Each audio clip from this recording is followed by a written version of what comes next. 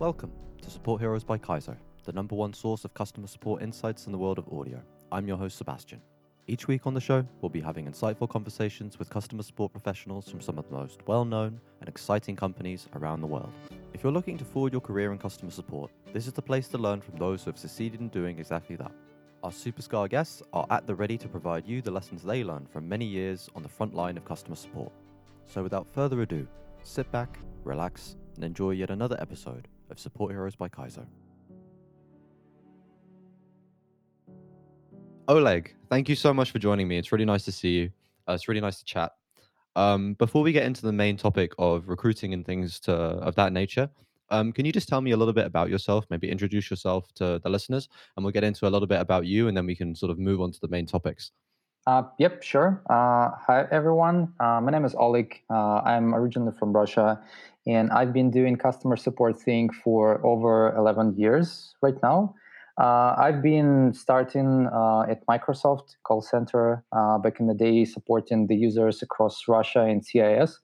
Also, I had a chance to work in cybersecurity, in data centers, domain industry, game development, mobile startups, and ended up my current kind of like journey. I wouldn't say I'm ended up, but currently I'm working at Mira, and yeah, I'm just in charge of the overall customer support, and yeah, so far it's been a blast. Awesome. So you said you started at Microsoft. What role was that actually? It was kind of like a regular customer support agent job. So it Mm-hmm. was almost accidental. And I actually didn't finish my higher education, and I was aiming to be a developer. But after first half of the year, I realized that I don't really like it. It's too boring for me.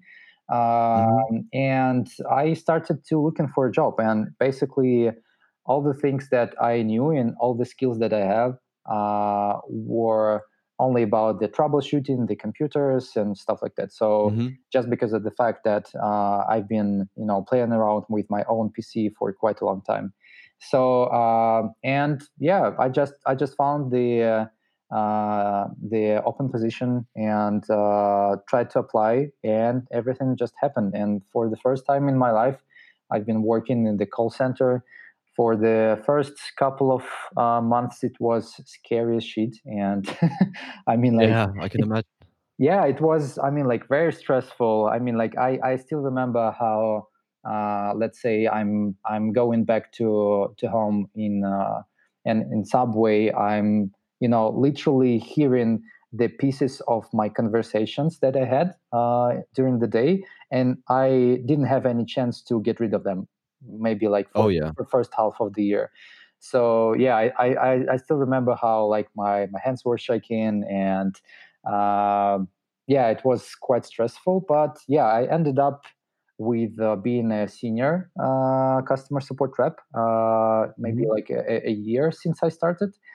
So I started to help our team leads with the onboarding of the new hires, workforce management, schedules, checking the calls, providing some quality assurance in place. And eventually, I ended up being an interim team lead there, just because of the Cool. fact that like my manager just quit. So I was the only person who was just capable of doing that. Even though I didn't actually want to be a manager, I was also Interesting. scared. Yeah, I actually Mm-hmm. wanted to be in charge of quality assurance. So I Mm-hmm. was more about like helping people to achieve their best for the customer satisfaction. So this kind of thing was driving me the most. And yeah, I spent there around 2.5 years until we moved the contact Mm-hmm. center to another city because of the lower costs. But Mm-hmm. yeah, this was, I think, very foundational experience for me. And um, yeah, I think this was just like the time when I realized what I want to do in the future. And when Mm-hmm. I was stopping working at Microsoft, my ex university folks just finished their graduation, and they didn't have any real experience. And at the same time, in parallel, I already had really clear understanding what I'm going to do in the future. Yeah, for sure. I think recognizing that there's different paths to success is really important, especially in the modern age, because I think a lot of people basically feel obliged to go to university, but there's definitely other ways to do it. Something I found interesting actually about the point you just made was that, how do you feel now in retrospect, that before you sort of went into the managerial role, you didn't really feel capable or like ready to go into it? Now reflecting back on it, were those sort of assumptions you had about yourself, were they correct? Was it more of just like a nervousness that you had about the responsibility, but maybe in retrospect you realized you handled the responsibility very, very well? Because I think often in life, when something is new, it's quite daunting. But then when you look at it in retrospect, you can see, oh, I did have certain qualities that kind of led to my success that maybe I didn't recognize at the time. Well, it's a tricky question and a good one. Back in the day when I turned to be an intern team lead, I was only 20 years old. So I don't think I was clearly understanding what is all about to be a people manager. And Hmm.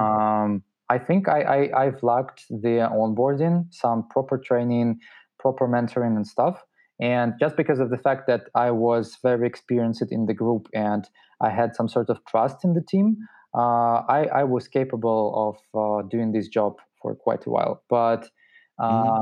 next time I turned to be a people manager was around 6 years later, and I actually tried to find a team lead job after Microsoft, but didn't succeed. Hmm. And I actually like this fact in my biography because uh, when I was 26, it was I had way more life experience to actually be able to lead other people, understand Right. what kind of qualities I need to have to be a successful manager, Hmm. and being like more mature in general. Hmm. So I don't feel like this was some sort of wrong thing in my past, but still I definitely wasn't ready for such a pivot.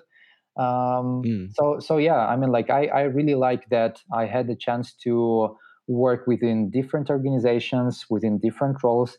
I still wasn't an agent, so I was more in some sort of like IC project management jobs in within the customer support departments. Sorry, what So is that? IC project management. by IC I mean individual contributor versus people Hmm. manager, and Oh, okay. by project manager I meant that I helped the teams to do the great job, but I didn't Hmm. handle the emails, the tickets, the questions, the phone calls Understood. and stuff. So, Yeah. for instance, in my next job in cybersecurity, my role called service manager, and this was Hmm. basically kind of like Swiss knife type of job. So I've been Understood. doing like everything, like the onboarding, the capacity management of the engineers, like talking to the QA and developers to prioritize some really critical customer bugs or feature requests and stuff like that. So it was everything operational that my manager, like head of the support, delegated to me. Hmm. So it was also great experience to work cross-functionally way more than in Microsoft, because in Microsoft I was kind of like in the bubble of this Yeah. contact center. Like of course we used to talk to the sales folks, to the quality assurance folks and stuff, but I didn't have a chance to somehow connect to, let's say, Outlook developers. So it was like long Hmm. chain of escalation and stuff. So here I had more opportunity to understand how the whole business works. And Hmm. later on in the next company, I was in charge of in quality management. So I was some Hmm. sort of like internal expert for around 70 people in different customer service teams. And I developed the framework how to make those quality assurance checks. And as far as I know, this company is still using my Oh, my cool. my fruits of labor. So it's kind of cool to know, and of course it somehow adjusted over time, but still a good accomplishment for myself. Yeah, without a Um, doubt. yeah, and this was some sort of like those two roles, I would say, were some sort of preparation for myself to understand all the angles of the customer support job before being a like full stack people manager, I would say. So yeah, Mm. I think that this was very beneficial experience, and at least I can compare the experience within small companies, bigger companies, understand what kind of obstacles different teams could have, how culture would be involved into all of those. So yeah, this was really great experience. So I really like that my path to the management was that long, and Mhm. yeah, I really appreciate how my whole journey went eventually. So yeah, I don't have any kind of any hard feelings about the fact that I hadn't chance to turn to the team lead completely in my 20s. Mhm. No, I definitely understand that. And I mean, also something that's very true is that you couldn't have gained all of that experience and been in the position that you were in had you just, for example, just gone to university, right? Like the experience actually working in the divisions and managing people, seeing people being managed was what allowed you to accelerate your career. Um, which I think is really, really pertinent because again, I think a lot of people feel compelled to go to university in order to get experience, but there are other ways to do it, right? Yeah, for sure. After you were a quality manager, then you moved to head of technical support, right? So then, Yeah. I mean, within what was it, 6 years or so, you went straight to head of support. So that's still a pretty rapid growth, is that not? Depending on like how you would treat the title, because I think the most challenging thing was that suddenly I was in charge of a team of 15 people without any management layer between me. So I had some chance to talk directly to all of them and work very closely to all of them. And I think Oh, okay. yeah, so I mean like it all of those title things, they're kind of tricky because actually in Russia we usually use term head as for just I don't know middle manager. So it would be Mhm. usually when you see the title of head in some Russian company, just because of the fact that we don't have that much big organizations, you would usually treat head as some sort of like team lead rather than Understood. Okay. I don't know VP level or something like that. So Mhm, mhm, from one hand, I suddenly started to manage 15 people right away, and I mhm. didn't have experience of managing that much people before working with them as an IC. So let's say in Microsoft, the whole team was around 18 people divided Mhm. by two teams. Eventually, it shrank to around maybe like 10 people Oh, okay. as soon as we started to move in the contact center to another city. But now I needed to, very quickly build the rapport with my direct reports, and this was really challenging because we didn't have I mean like they as a team didn't have any direct manager for half of the year, and the problem that they had is that they didn't have anyone to protect them. So basically if you as a company have an incident, for some reason technical support is in charge of that. For some reason they are guilty that this incident actually happened. So Mm. it was kind of like toxic environment because people were literally yelling on the technical support in Slack. And then my ex manager joined the company, and the leadership of this company say to him like, okay, if you're going to handle your test like trial period for 3 months, then we're going to promote you to the director of the customer service, which means he would be able to manage the organization around 50 people divided by several teams. So Mm-hmm. he was initially headed towards some more kind of like global cross-functional projects rather than thinking about the health of the team. So eventually, 3 months later, when I joined, nobody in the team believed that if this person who wasn't really caring about them hired myself, they didn't It would be believe the that. same. Yeah, they didn't believe that I would do something differently. And the problem that Mm-hmm. I had for the first, I think, 2 months is that when I tried to get some feedback about what kind of problems my team has and how can I help, actually, I usually had some sort of like, we're doing okay. We don't have anything comes to our mind and stuff. So I mean, like I was completely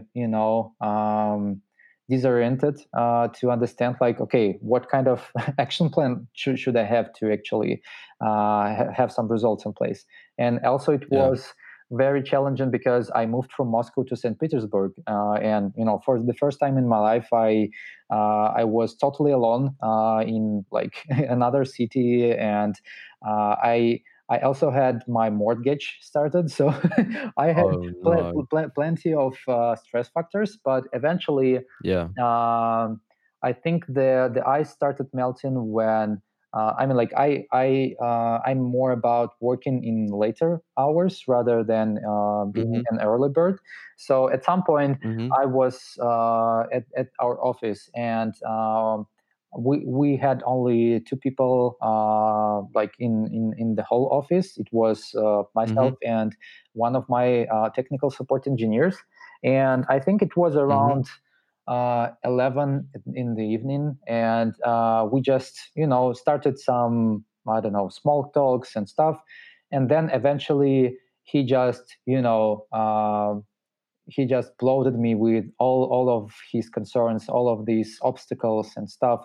So he shared with me so many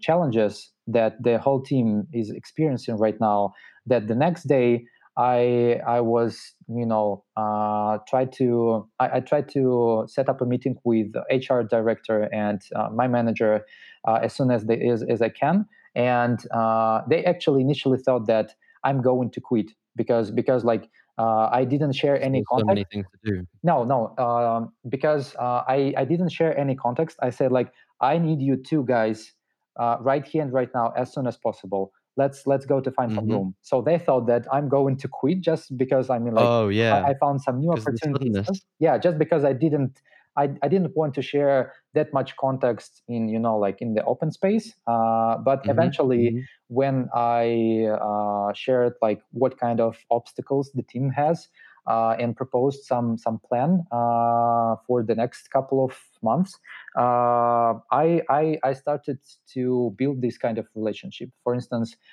Yeah. I agreed with all the folks, all the heads of other departments, all the, I don't know, product managers, that if you have any feedback about my team, please share it with me directly. Not go Yeah. into Slack like and make these kind of like shitty phrases in public. And I Yeah. also asked the same from my team. Let's say, like, if you have any feedback about this particular bug or this particular feature, please share Run it it with through me. me. Yeah, I will do my best to address it. So I was Mm-hmm. some sort of like layer between my team and other teams, which I found pretty basic stuff. But this was very helpful because people started to think that I'm actually on their side. I'm actually Right. in charge of helping them. And then Mm-hmm. we also bought plenty of new laptops for them because before they had very slow machines. We also readjusted the KPI model. We also readjusted the shifts. We provided some benefits and stuff. So in the matter of couple of months, I really had strong respect from my team, and that was kind of foundational experience of like how you need to act as just joining the new team. So Yeah. and also some of the folks, they were working there for like 3 4 years without any progress, and obviously they were Mm. burned out. They weren't really interested in actually serving the customers, and to be honest, some of them were not really good fit for the role of technical support engineer. And Mm. I really did a quick job in terms of switching them to different roles in other departments like DevOps engineers, network engineers, Linux administrators, and stuff, and just Mhm. hired some fresh blood. And those folks were really, they had how do you call it, like fire in the belly. So they had Yeah. Yeah, yeah. really they had some excitement about the role, about like the opportunities, and that's how I actually improved the overall like customer satisfaction.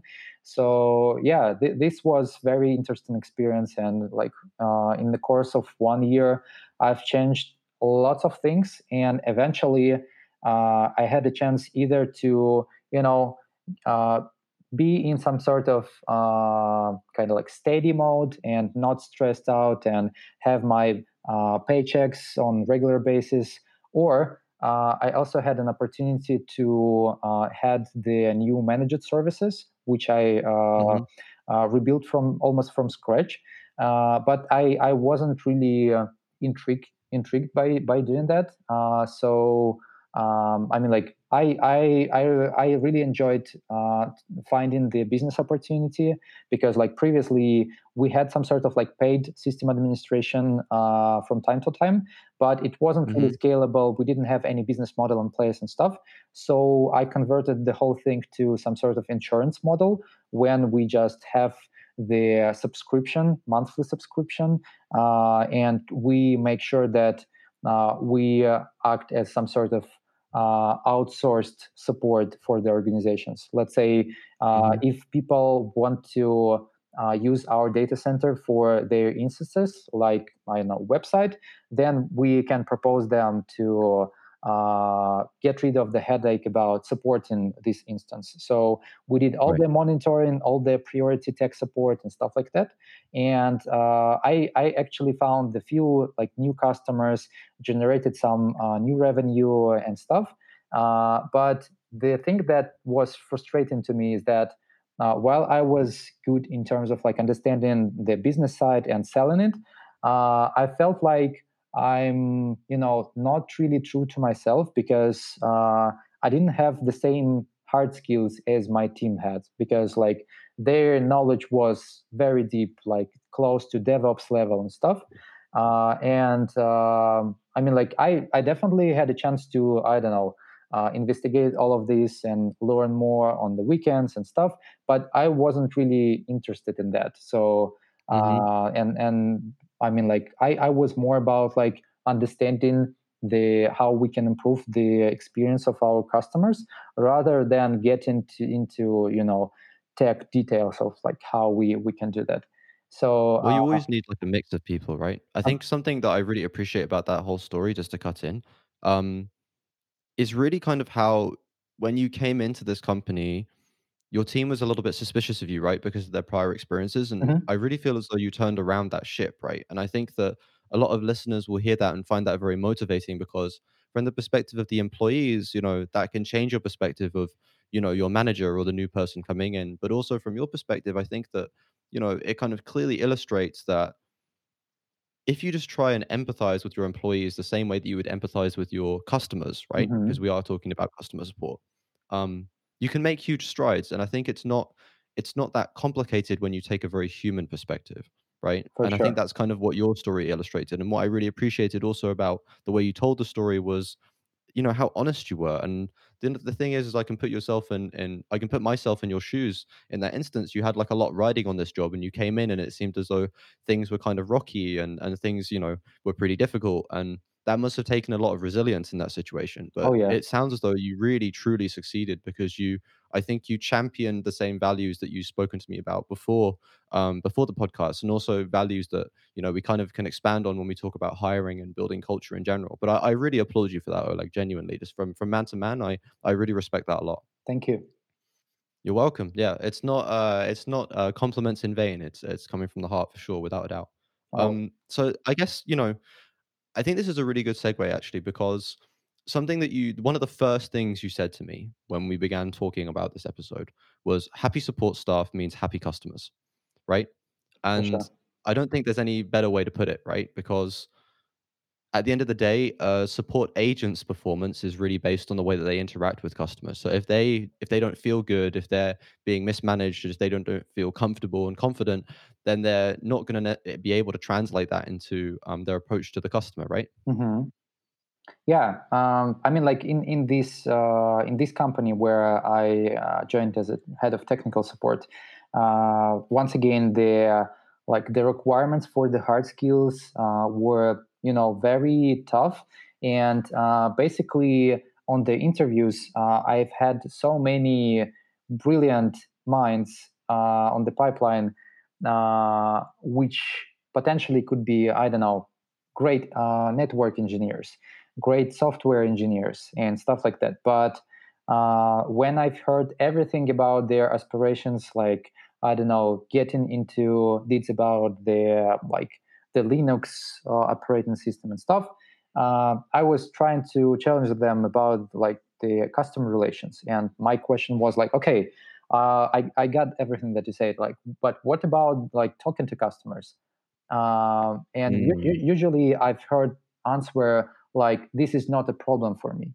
And I've heard that phrase uh, that often, that at some point this was some sort of like red flag for me, because I don't want Mm. to have people on the team who like just don't have any problems with talking to customers. I want to have people who actually can't live without helping other people.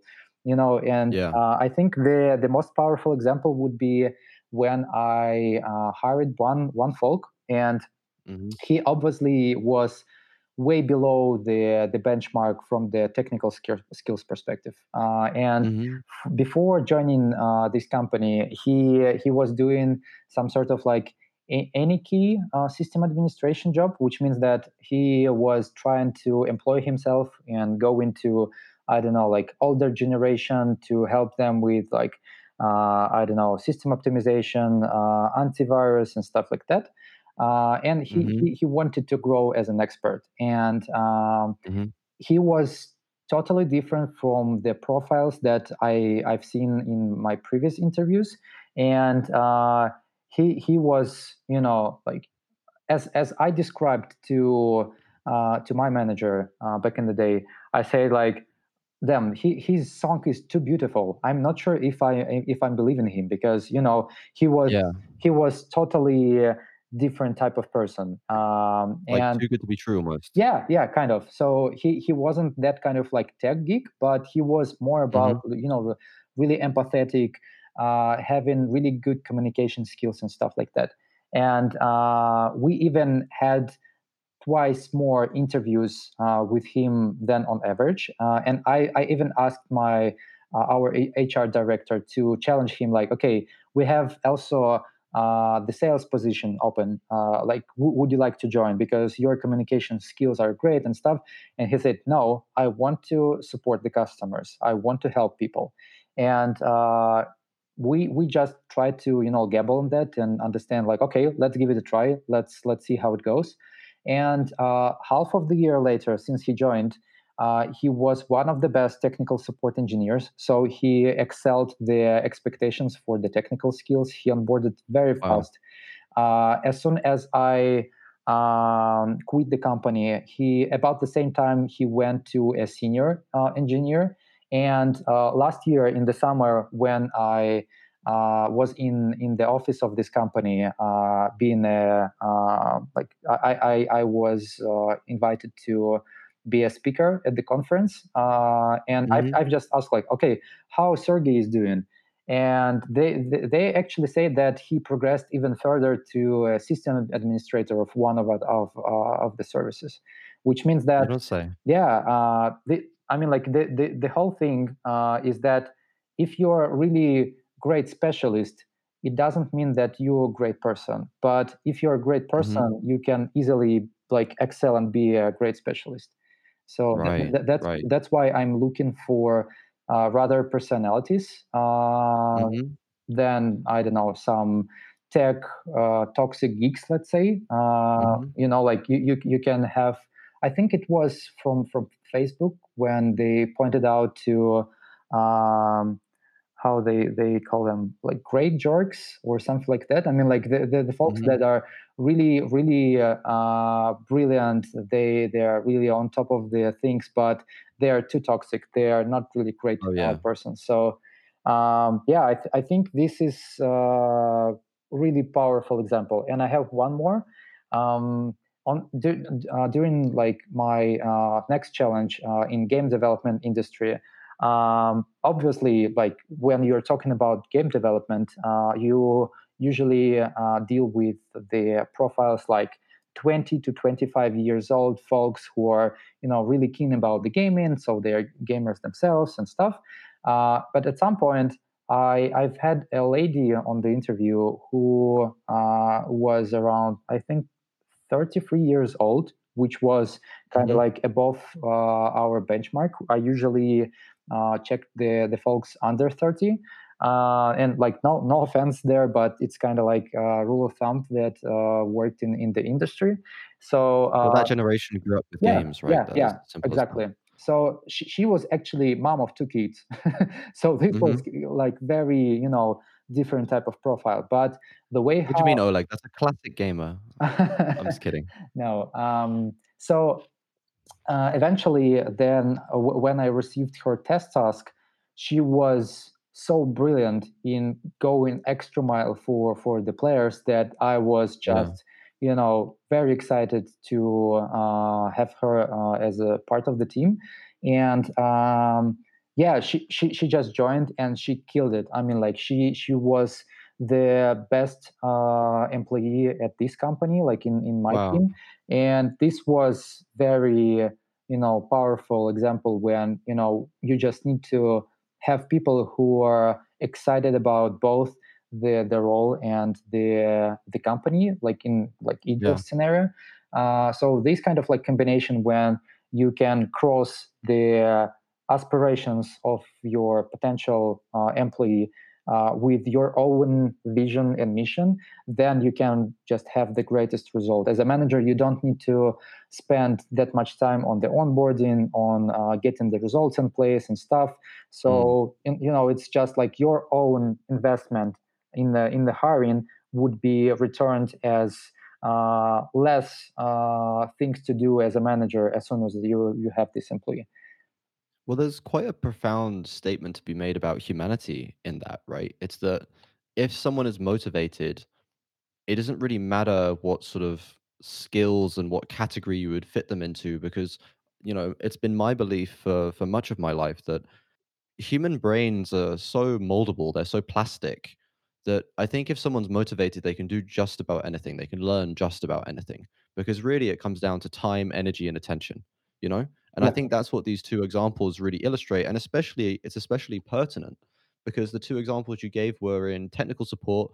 And by God, just hearing some of the jargon that you were using, it sounds very technical.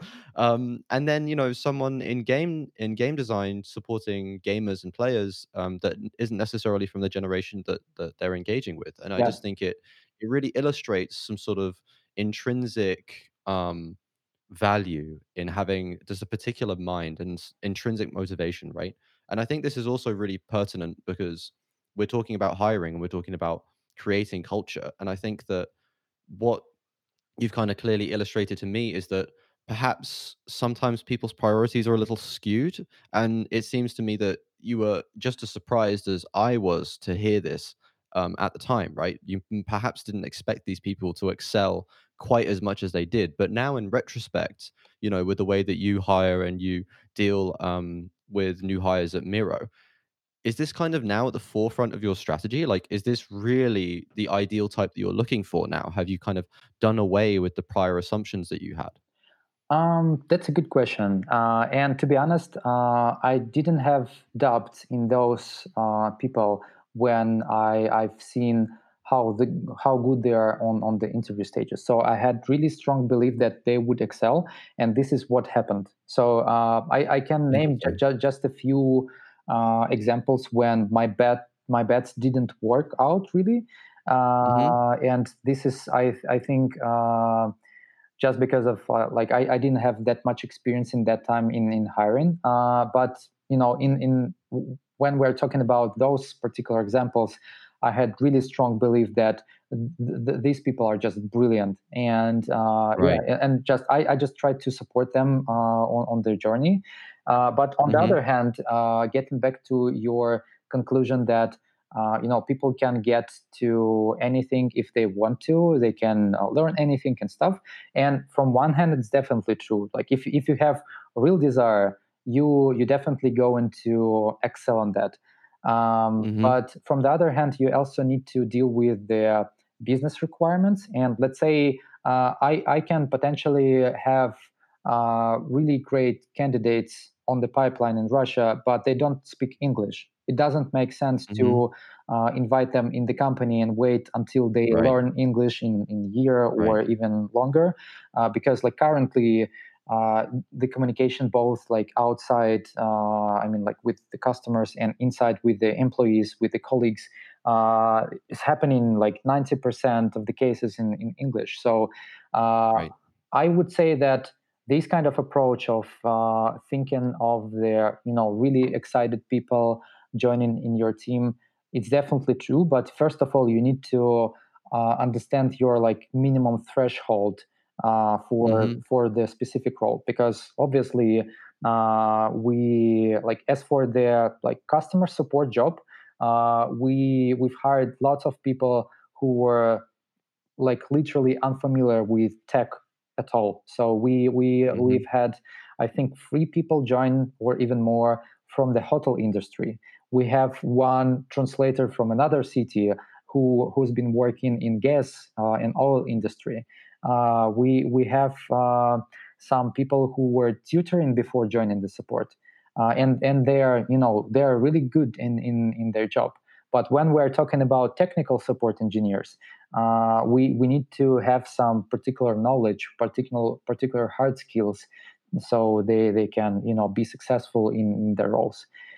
Makes sense. Yeah. So, but in general, if we are talking about like my whole approach, I would say that I'm looking for 2 core things. First one is, as you can imagine, empathy. As I said, I really want to see people who are excited about helping people, and actually it would be great if they can share the experiences from their lives when nobody asked them, but they helped someone for some reason. Those kind of Yes. examples, they are really powerful. And if you are talking about talking with some really empathetic person, this person would definitely in a matter of seconds share several examples how this happened, let's say in the last couple of months. So Mm. yeah, and I definitely can challenge people from different sides on their empathetic side. And Mm-hmm. other thing that would be beneficial is how I call it problem solving mindset. And Yeah. this one is kind of like complementary to the empathy. So if you have only one piece, it doesn't really work, I would say, because you can have really brilliant people, like really brilliant problem solvers, who who don't who don't want to work with the customers. And I had such Yeah. example in my past, and in this data center company where I was heading the technical support team, I had this type of person once, but I've promoted him to an internal project manager, and he was doing really great job. I mean, like, he was definitely a strong problem solver and operator, so this was beneficial. But when you are looking for the person who would be talking to customers on a day-to-day basis, you don't Mm-hmm. need to only a person who just pleasant person to talk to, but you also need to have a person who would be constantly thinking like, okay, how you can localize the issue. Like, is it something that happens in one browser, or it happens in different browsers?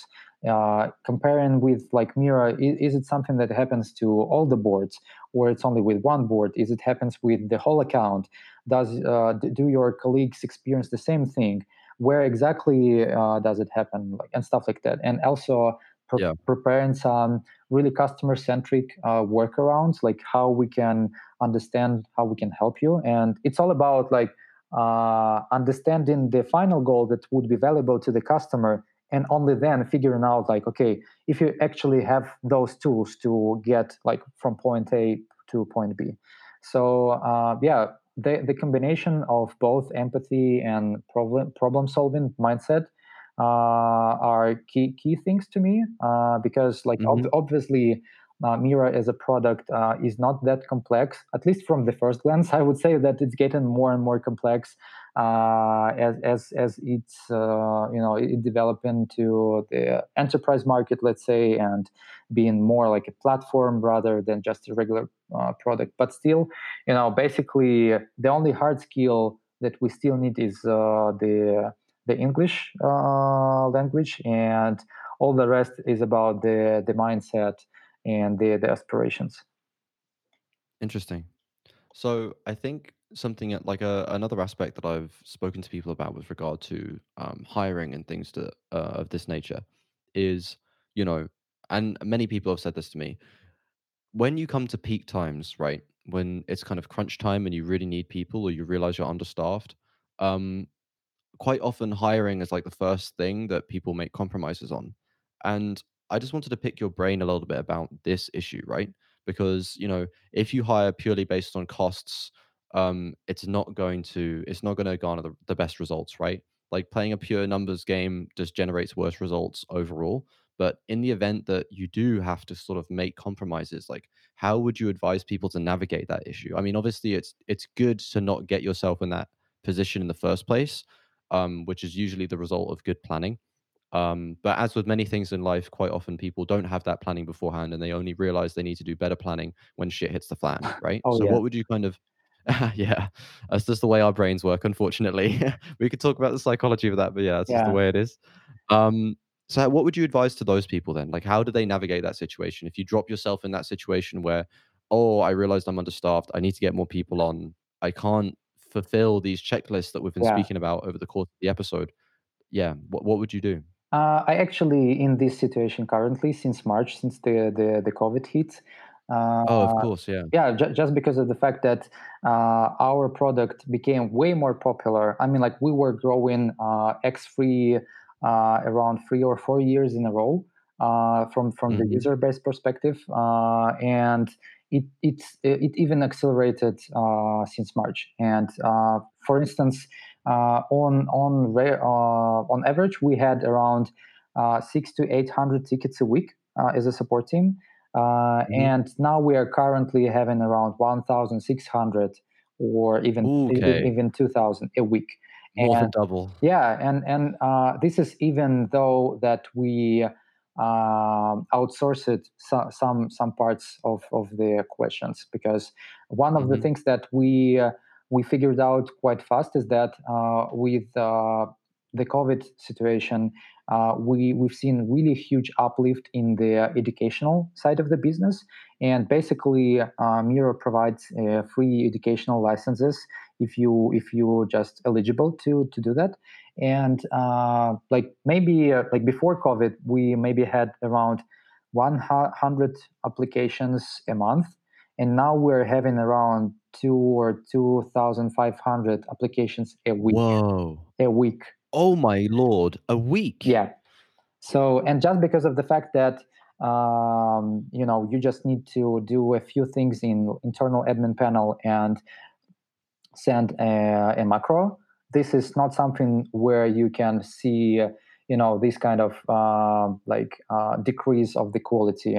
So we Right. were able to outsource that, and Mhm. our partners doing really great job. And yeah, so but when we're talking about like expanding the team because we have the uplift in the overall like workload, I would zoom out a bit and step back to understand like, okay, what is actually driving those kind of changes? Do we? I mean, like Sure. the whole approach of expanding the team just according to the overall growth. doesn't really make sense if it's like the only tool. You also need to understand like what kind of questions do you actually have. Like why do you receive particular tickets? I don't know, phone calls, depending on what kind of channels do you support. Like how you can ease up all of those things. And eventually, like best support is no support. If you have really great product, then you wouldn't need any support at all. But in reality, we do have. And just because of the fact that we can't really spend that much time on like perfectioning the product, of course we always would need to have some support personnel to handle the requests. But I think the most powerful thing that any customer support team can do is actually shape the product roadmap just by sharing the insights of like what kind of obstacles customers are facing. Because when you're a product manager or a marketing manager, you are conducting the interviews, doing your research and stuff. You are working at some sort of like vacuum, I would say. And when you are Hmm. dealing with the customer support requests, you're dealing with the most candid feedback that you can ever get. So Yes, very candid. yeah, and you as a support leaders, we just need to make sure that we have really great relationships with the engineering and product functions to be able to impact the roadmap to make sure that this whole thing does make sense, and you don't grow the team, the support team, just like in like hundreds every quarter, just because of the fact that you receive way more tickets. You definitely can deflect them. Mhm. And yeah, and if you can't really make any progress in the product, you also can have different solutions in place. You can either improve the productivity with the internal things like internal tools. You can outsource some stuff. You can also proactively share the knowledge with your customers, like either through the help center, or maybe you record the videos in the academy, or maybe your product marketing team don't recognize some signals to improve, let's say, pricing page. So those kind of things really helpful in terms of deflecting the tickets, and you just need to really dig deeper in understanding what kind of pain points our customers have, and how to eliminate them at all. So yeah, I would say that I wish myself to do this kind of analysis way earlier than in March, reactively, because like Well, you did know there was gonna be a global pandemic, Oleg, let's be fair. yeah, for sure. But I mean, like when I was battling with my manager about the headcount for this year, I actually didn't have this detailization on like what kind of requests do we receive and why we receive them, and how we can Mm, potentially deflect them. Maybe we can cut the support of free users, or maybe we can uh, change the visibility of the support team and stuff like that. So uh, understood. yeah, I mean, like this is kind of hard, tough experience that you can get working in in some with some real problems. But yeah, Mm. when I'm advising other leaders, other support leaders right now, I definitely empathize their attention on understanding the trends, understanding the patterns, and trying to work retroactively on those kind of buckets, but not to just expanding the team as in using the only tool. Yeah, that's really interesting, right? Because it's like anything but compromising on your hiring requirements or hiring needs, For you know? sure. And I Yeah. think if I were to read that back to you, it's about understanding and prioritizing different tickets and issues of customers and perhaps segmenting the tickets that are coming in to try and, more efficiently deal with them. And then second to that is understanding the root causes of certain Oh issues. If yeah. you're getting many tickets coming in about certain things, it's probably easier to solve the root cause than to try and adjust your support strategy to deal with that. Yeah. Um, I know this is hard to believe, Oleg, but we've almost done 50 minutes. It's actually flown by. And I have so many more things to ask you, so you'll have to come back. But usually at this point in the show, I like to open it up to the guest and just say, is there anything you'd really like to leave the listeners with, or something that you'd like to hit on that we haven't hit on yet? Yeah, I think that during this whole conversation, we constantly touched base on the people aspect, on the empathy aspect, on like Hmm. understanding how how you can hire really great people, how you can retain them, how you can also understand your customers and empathize them as well. And Hmm. I think it's worth sharing one of my recent cases that was kind of new and unexpected to me. And like we recently had really great candidate on the pipeline, and this person had an expertise in support for maybe a year or so. And this person had kind of the same environment from the business perspective. So she worked with the product and engineering teams and stuff. So on the paper, it looked like really perfect fit, and the test task was amazing, and also the first interview was great. But when I tried to understand her motivation, I've asked her really deep questions like why she made some specific decisions in her past, and like what kind of career aspirations she has, or like what kind of stuff you would do if you, I don't know, win the lottery and you already travel the whole world, to what kind of duties or like what kind of work you would do every day that you are going to be happy and really proud of the things that you are doing, and like not watching the clock and just doing because you really love it. And everything went really well, but several days after, this person came back with a email saying that like, hey, thanks a lot for the interview. Like the conversation with Oleg was very valuable, and he asked such deep questions that, I mean, she started reflecting on her past decisions, and she understood that she doesn't want to be in support anymore. And I had kind of like me, I had kind Oh no. yeah, I had kind of like mixed feelings. Like from one hand, we lost really great candidate on the pipeline, and from the other hand, I felt like it's kind of like complement to my interviewing skills. And I think Yeah, definitely. I hope this is for the better for both parties. But basically, this is kind of like a really powerful example of like how you can work as an interviewer and succeed even though you don't hire some specific people. So I know that I've made it as a podcaster if after someone does a podcast with me, they change career paths and reevaluate their entire life, right? Yeah, You basically gave her an ultimatum, Oleg, without even realizing it. kind of. A little bit bittersweet for you, I can imagine, but for me, very funny. And yeah, I think that, you know, it's interesting because, maybe a point to leave on is that there are many ways to motivate oneself to do certain things. If you want to look at one such example would be Michael Jordan. If you watch the Netflix documentary, there's many different ways one can empower oneself to achieve great things.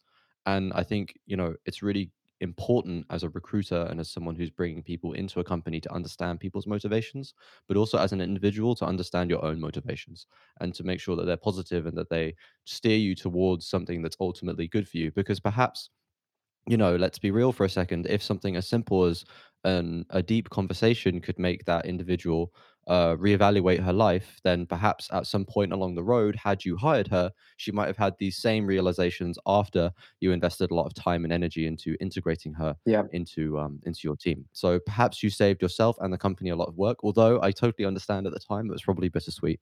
Oleg, thank you so much for joining me. I really, really enjoyed this conversation. I applaud your honesty, and you're very eloquent. So, yeah, I really enjoyed this, and thank you for coming. Well, yeah, it was kind of like my first initial experience, like participating in the podcast. So it was really great, and I also enjoyed the conversation. So I definitely recognize that those like 50 plus minutes went really smoothly, and I didn't recognize like how it all happened. So I can That's applaud. why I'm here. Don't worry. Yeah, I can applaud you as well as a great, like facilitator. So thanks a lot for having me today. And yeah, seems like we need to have another episode. We definitely will, without a doubt. Thank you very much, Oleg. Thank Goodbye, you. everyone. Have a great day. See you later. Bye.